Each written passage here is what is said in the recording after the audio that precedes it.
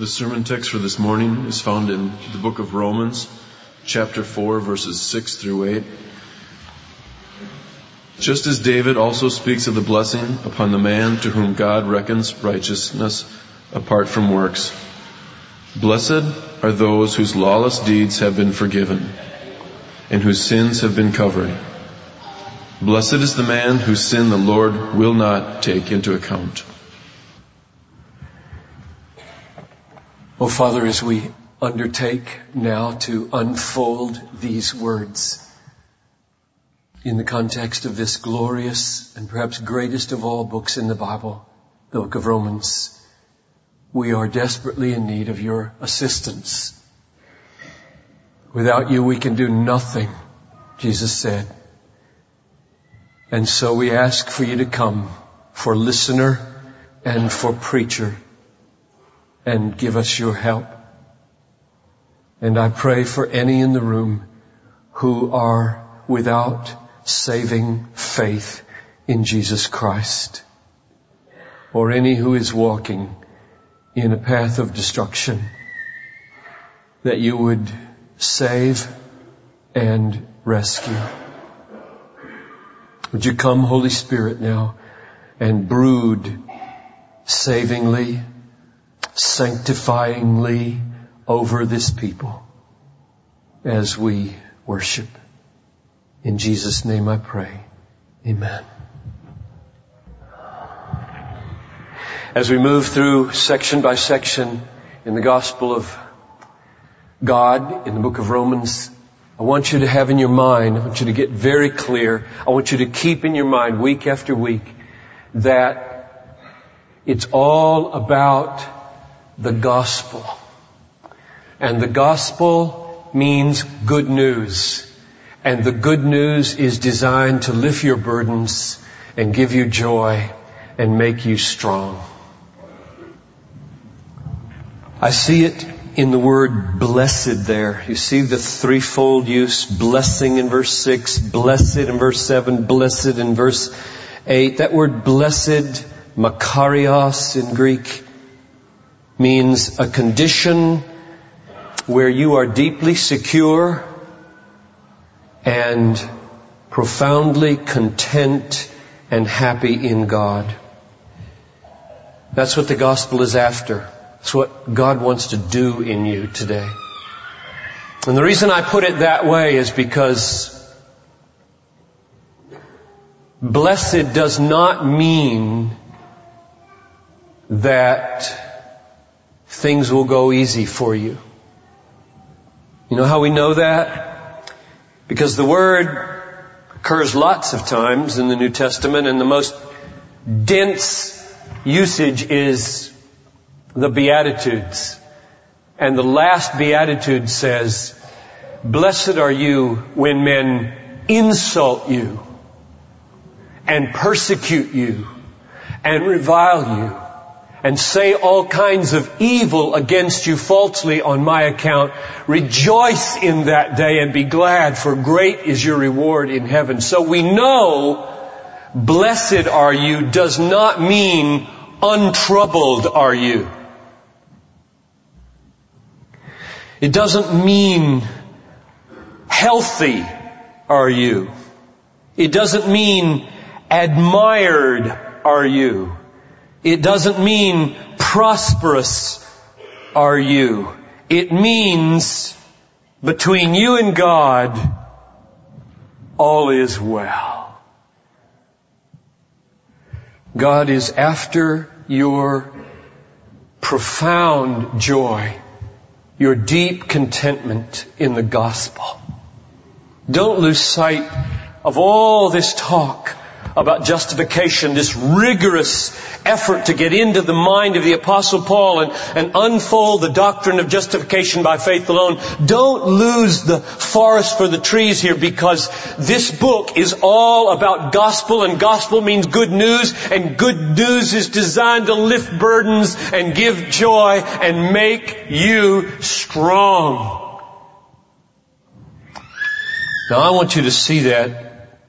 Let's use a little review here. Would you turn back to chapter 1 with me? The banner flying over all the chapters of the book of Romans is verses 16 and 17 of chapter 1. If you want a theme verse or two, or a thesis statement of this great book of gospel preaching, it's Romans 1:16 and 17.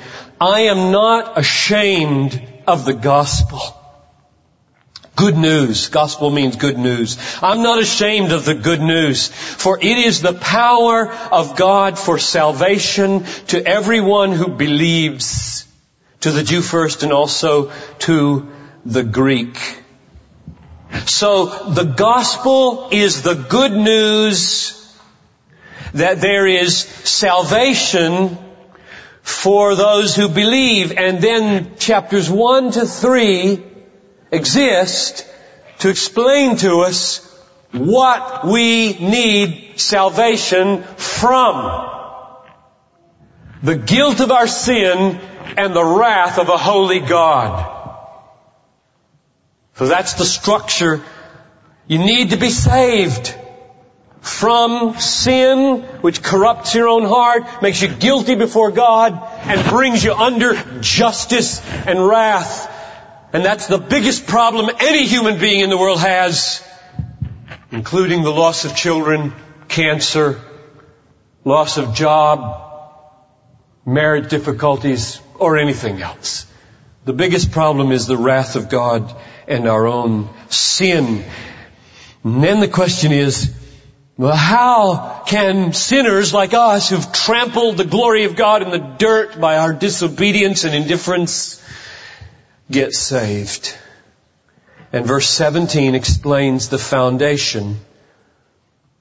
Because in it, that is, in this gospel, this good news, the righteousness of God is revealed from faith to faith.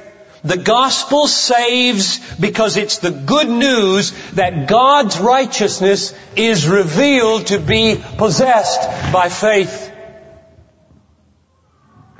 Now what does that mean? What does that mean?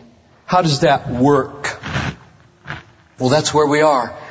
Chapter 4, the last part of chapter 3, all of chapter 4, all of chapter 5 are an explanation of verse 17 of chapter 1. 2.5 chapters just to unpack the words, the righteousness of God is revealed from faith to faith. What does that mean? Why is that the foundation of good news that brings believers to be saved from the wrath of God and the guilt of sin? How does that work? And Paul believes it is so important to understand how that works that he builds chapter after chapter just to explain verse 17 of chapter 1. Romans 4, 7 and 8 talk about a blessing. A blessing.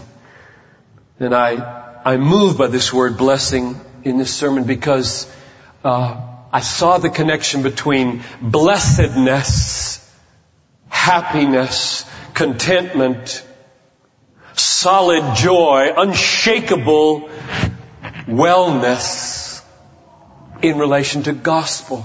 Good news that's designed for your burden bearing and your joy and your strength. So how does this work? Well, we need a righteousness to be acceptable to God, right? God's righteous and holy and perfect, and I'm a sinner and I need righteousness to be acceptable to God. But what do I have? I don't have righteousness. I have sin. So God has what I need and don't deserve, righteousness, and I have what He hates and won't truck, sin. So what's the hope? How could I ever be accepted with God? How could I be loved by God? How could I ever have an eternity of happiness in the presence of God if He has what I need and deserve and can't have, and I have what He hates and rejects, sin, and won't take? What's the answer? And the answer is Jesus Christ, the Son of God who died in our place. God lays my sins on Christ and punishes them in Him. God lays His righteousness in Christ on me and credits it to my account. Our sin on Christ, His righteousness on us. The great exchange and the ground of the gospel. The good news that's designed to lift your burdens and give you joy and make you strong. Now I want to linger on this for just a minute and stress something perhaps we haven't stressed enough. Do you see here that Christ is everything? You can't love Christ too much. You can't think about Christ too much. You can't thank Christ too much. Everything hangs on Christ. Everything hangs on Christ. Now I want you to see this, and if you have a little place in your Bible, and sometimes you take your Bible to work or have it at home, and you would like to have ready to hand 3 or 4 texts that would just get this wonderful point across that there's this exchange.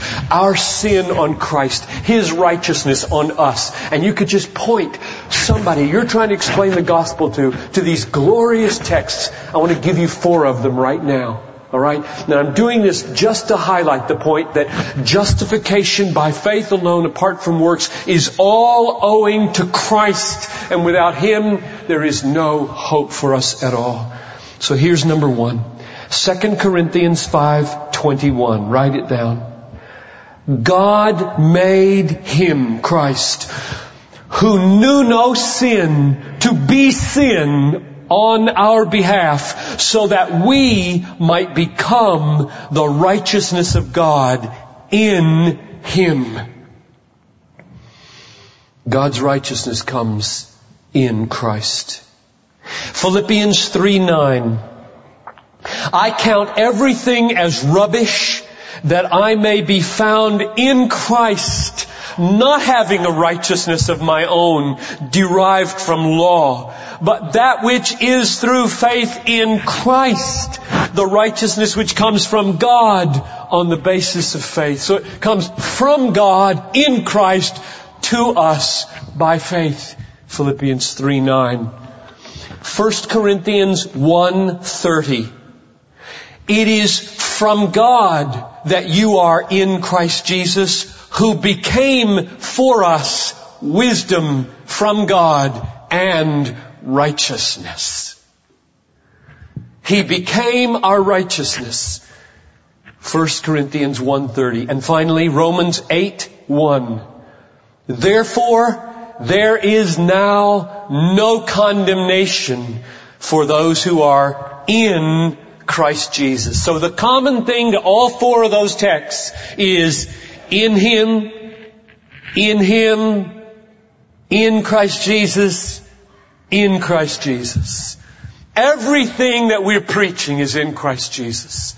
In Him are hidden all the treasures of wisdom and knowledge. You can't know Him too well. You can't love Him too much. You can't thank Him too often. You can't think about Him too deeply. Christ is all. Christ is the center. And I just want His name to be lifted up this morning, because if you could see Him, if you could see what He suffered. That song by Mark L. Trogi. Should He who created us be pierced for us, you would love Him. So what's the answer to why the gospel is so powerful unto salvation? The answer is that our sins in the gospel are laid on Christ, and His righteousness is laid on us. The great exchange, or the great imputation that goes both ways. The great imputation of our sin to Christ, and the great imputation of God's righteousness to us. And it's called justification. Now, here we are in chapter 4. And what Paul is exulting in chapter 4 of Romans is that this justification is not based on works, but based on faith. It is not that God looks down and says, all right, I'm going to tally up your works. Put the good over here, put the bad over here. We'll subtract the bad from the good, and if there's enough left, I will reckon that as righteousness, and you will be accepted and forgiven and loved. If that's the gospel, there is no gospel. That's not the gospel.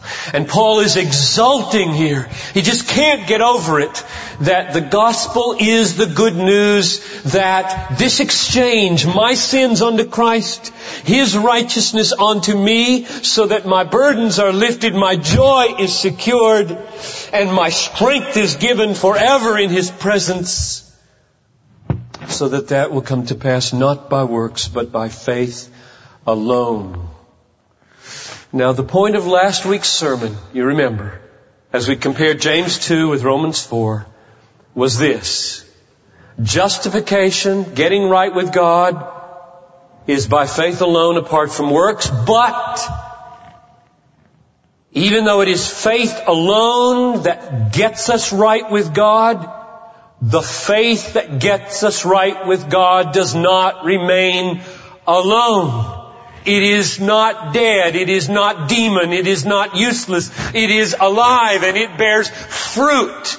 And the fruit of obedience comes from the faith that justifies, but the fruit of obedience does not justify.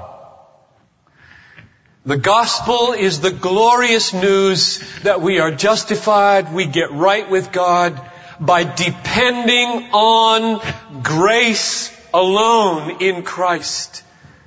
And then that faith works itself out through love.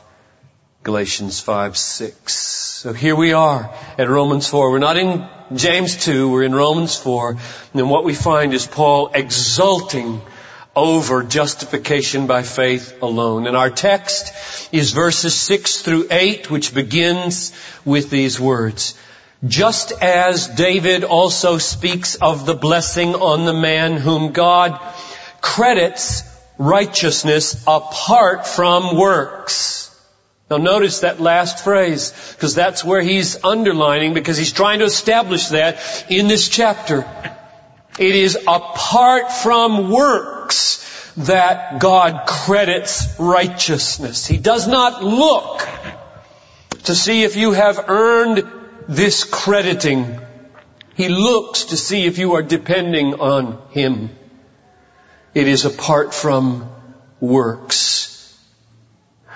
Now notice the words just as at the beginning of that verse 6. Just as, which refers back to verse 5 and connects verse 5 to verses 7 and 8. Just as David also speaks. So what I want you to see is verse 5 again. I love verse 5. I'll come back to verse 5 over and over. But to the one who does not work, but believes in Him who justifies the ungodly, his faith is credited as righteousness. And you remember 2 weeks ago I said there are 3 arguments in that verse for why you can see that justification is by faith alone. Number 1, to the one who does not work. Not work. Not work.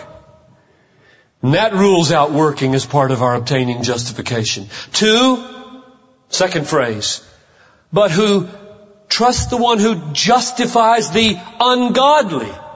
Ungodly. Ungodly. You do not become godly before you get justified. You get justified, and by the power of the Holy Spirit working through the faith that justified, become progressively godly. If you try this morning, some of you are here not ever having heard this gospel before, and you're thinking, I've got to get my life fixed first. so that He'll accept me. You'll never get it fixed. Ever. That's not the gospel of Jesus Christ. The gospel of Jesus Christ is to recognize your desperately hopeless condition as one who can never get yourself fixed, and then depend wholly on another and not yourself. Jesus Christ. For a righteousness that will be through that dependence imputed to you while you are still godless. That's awesome. That's awesome. And that's the second reason I say it is without works. And here's the third one, the last phrase in verse 5. Faith, his faith is credited as righteousness. Not faith plus works, not works instead of faith, but faith is credited as righteousness. Oh, how many saints through the history of the church have hit upon this. Read some of those stories. Read Martin Luther's story. Read John Bunyan's story. You want to see men stand on their heads and dance? Read the stories of men who have discovered the glory of this gospel, who have felt guilty before God all their lives and been desperate and had no way they could ever get right. And suddenly, by the power of the Holy Spirit, it breaks in on them and the windows of heaven open and they walk into paradise because they discover it's by faith in the righteousness of another. Another, so that my righteousness never goes up, it never goes down, it's never small, it's always infinite because it's not mine, it's Christ's. And there is a security, brothers and sisters. There's the gospel that lifts burdens and makes joyful and makes you strong. This is gospel. This is the gospel of Romans 1:16, and Paul is exulting in the fact that it is not by works but by faith alone. Now, something surprising happens in these verses. Verses 6 to 8 do something strange. Oh, it caused me great difficulty in these last days. And I'm still not sure I have it all figured out. Let me point it out to you, because there's a beauty in it, even only the part I can understand. Up till now, Paul has been defining justification positively as the crediting of God's righteousness in Christ to me by faith alone.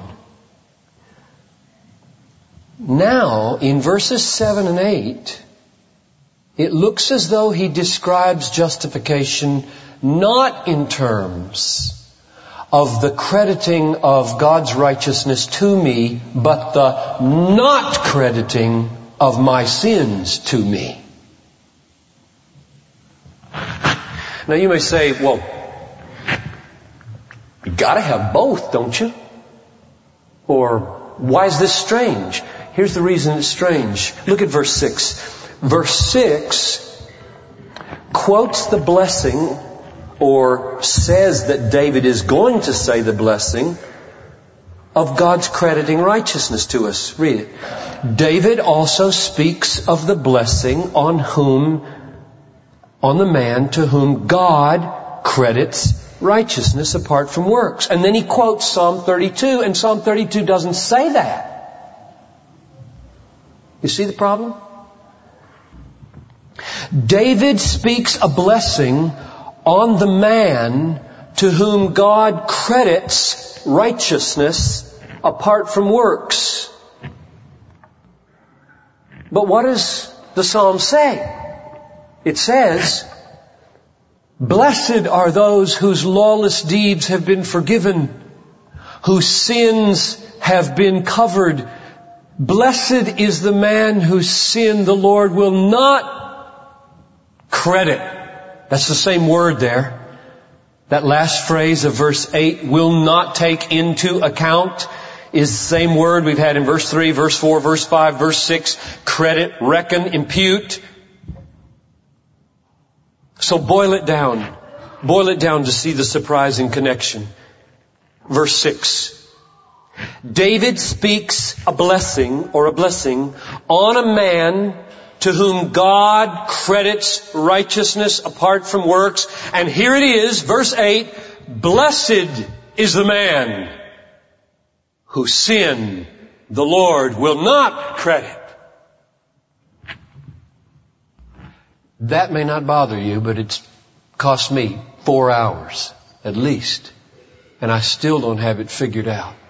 Why, Paul? Why?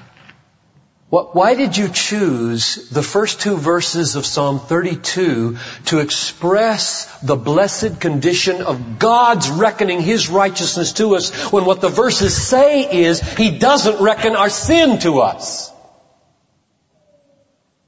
And I think the best I can do is to say a couple of things that it necessarily implies about justification.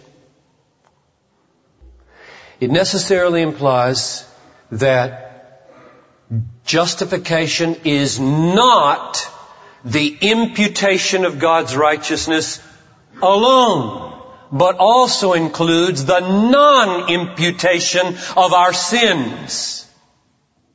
The forgiveness of our sins. Or to say it another way, it implies that the forgiveness of our sins is not the whole of justification. Many scholars take this verse to argue all justification means is the forgiveness of sins, the not reckoning to us of our iniquities.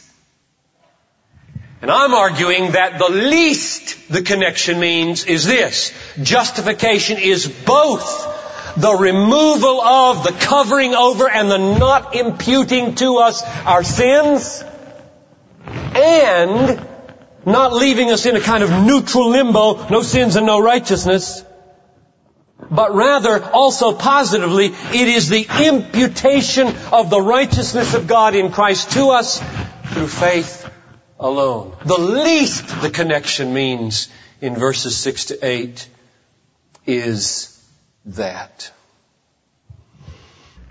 Now, I want to close with going back to where I began. I said that this word blessed, blessing verse 6, blessed verse 7, blessed verse 8, means not untroubled, not healthy, not prosperous. It means that between you and God all is well. It means a deep contentment. It means a profound, unshakable happiness. In other words, it's all about the gospel. I am not ashamed of the gospel, for it's the power of God unto salvation. And the gospel is good news, and good news is designed this morning to lift your burdens and give you joy and make you strong. And now I see it expressed in these words, blessed, blessed, blessing in verses 6 to 8. And I want to say over you, blessed are you when God credits His righteousness to you. Blessed are you when your sins are credited to Christ on the cross so that the punishment owing to you comes on Him. Blessed are you when this magnificent exchange comes into your life. Your sins on Christ, His righteousness on you. And perhaps even most blessed of all, when you realize that this exchange is apart from works and by faith alone. All you can do to get this is depend on Christ for it. When it says God reckons our faith as righteousness, as it does in verse 3, it means that the dependence on Christ alone is treated by God as having all that Christ is completely. When you this morning, if you will right now, even as I'm preaching and as we close, if you will depend on Christ alone for your standing with God, for your righteousness, and for everything you need in life, God will view you as having all of Christ's righteousness on which you depend. Well, this is very good news, and the reason I have stressed over and over again in this message that the gospel is designed to bear your burdens and give you joy and make you strong is because in my own devotions this week I read in Nehemiah 8:10, as many of you did, this sentence: the joy of the Lord is your strength. The joy of the Lord is your strength. And I want you to be strong. I mean, don't we live in a world that is so reeling out of control with uncertainties that you tremble when you read the paper or watch the news? I don't know, maybe you're callous to it or used to it. But I tell you, when I look at the news and see the never-ending sagas of atrocities, the Jewish Center shooting in LA, the violence in Belfast, the mosque in Kenya, the hostilities in Dagestan,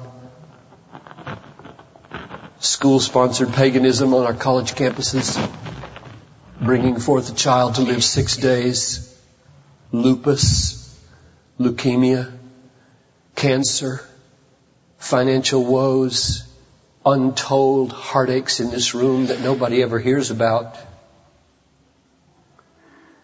How are you going to stand? How are you going to stand in the last day? And I'll tell you how. The gospel is the good news that my sins are not mine to bear anymore. And a righteousness surpassing anything I could have ever dreamed of producing has been now imputed to me. It does not rise or fall. It is solid.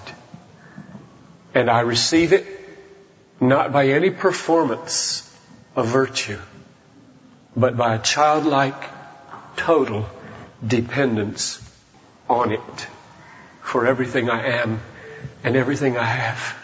And then, whatever the phone calls come, whatever the news the messenger brings, whatever the television portrays, whatever happens to your children, whatever happens to your mate, whatever happens to your body, you will stand. And so I just say, come to Christ. You who are without Christ in this room, leave the foolish distractions and come to Christ. Come to Christ. Father, I pray earnestly now that you will make Christ the rock and his righteousness the foundation of the life of every person in this room through faith. Give that faith right now, Father. Work that faith. Leave none without trust. I ask in Jesus' name. I'll be here at the front, and elders and prayer team members will be here. Would you stand and I'll pronounce the benediction over you. And now by faith, may God grant you the blessing of having your sins forgiven and your iniquities covered and all your sin not credited to you and all of Christ's righteousness credited to you. And all the people said, Amen. You're dismissed.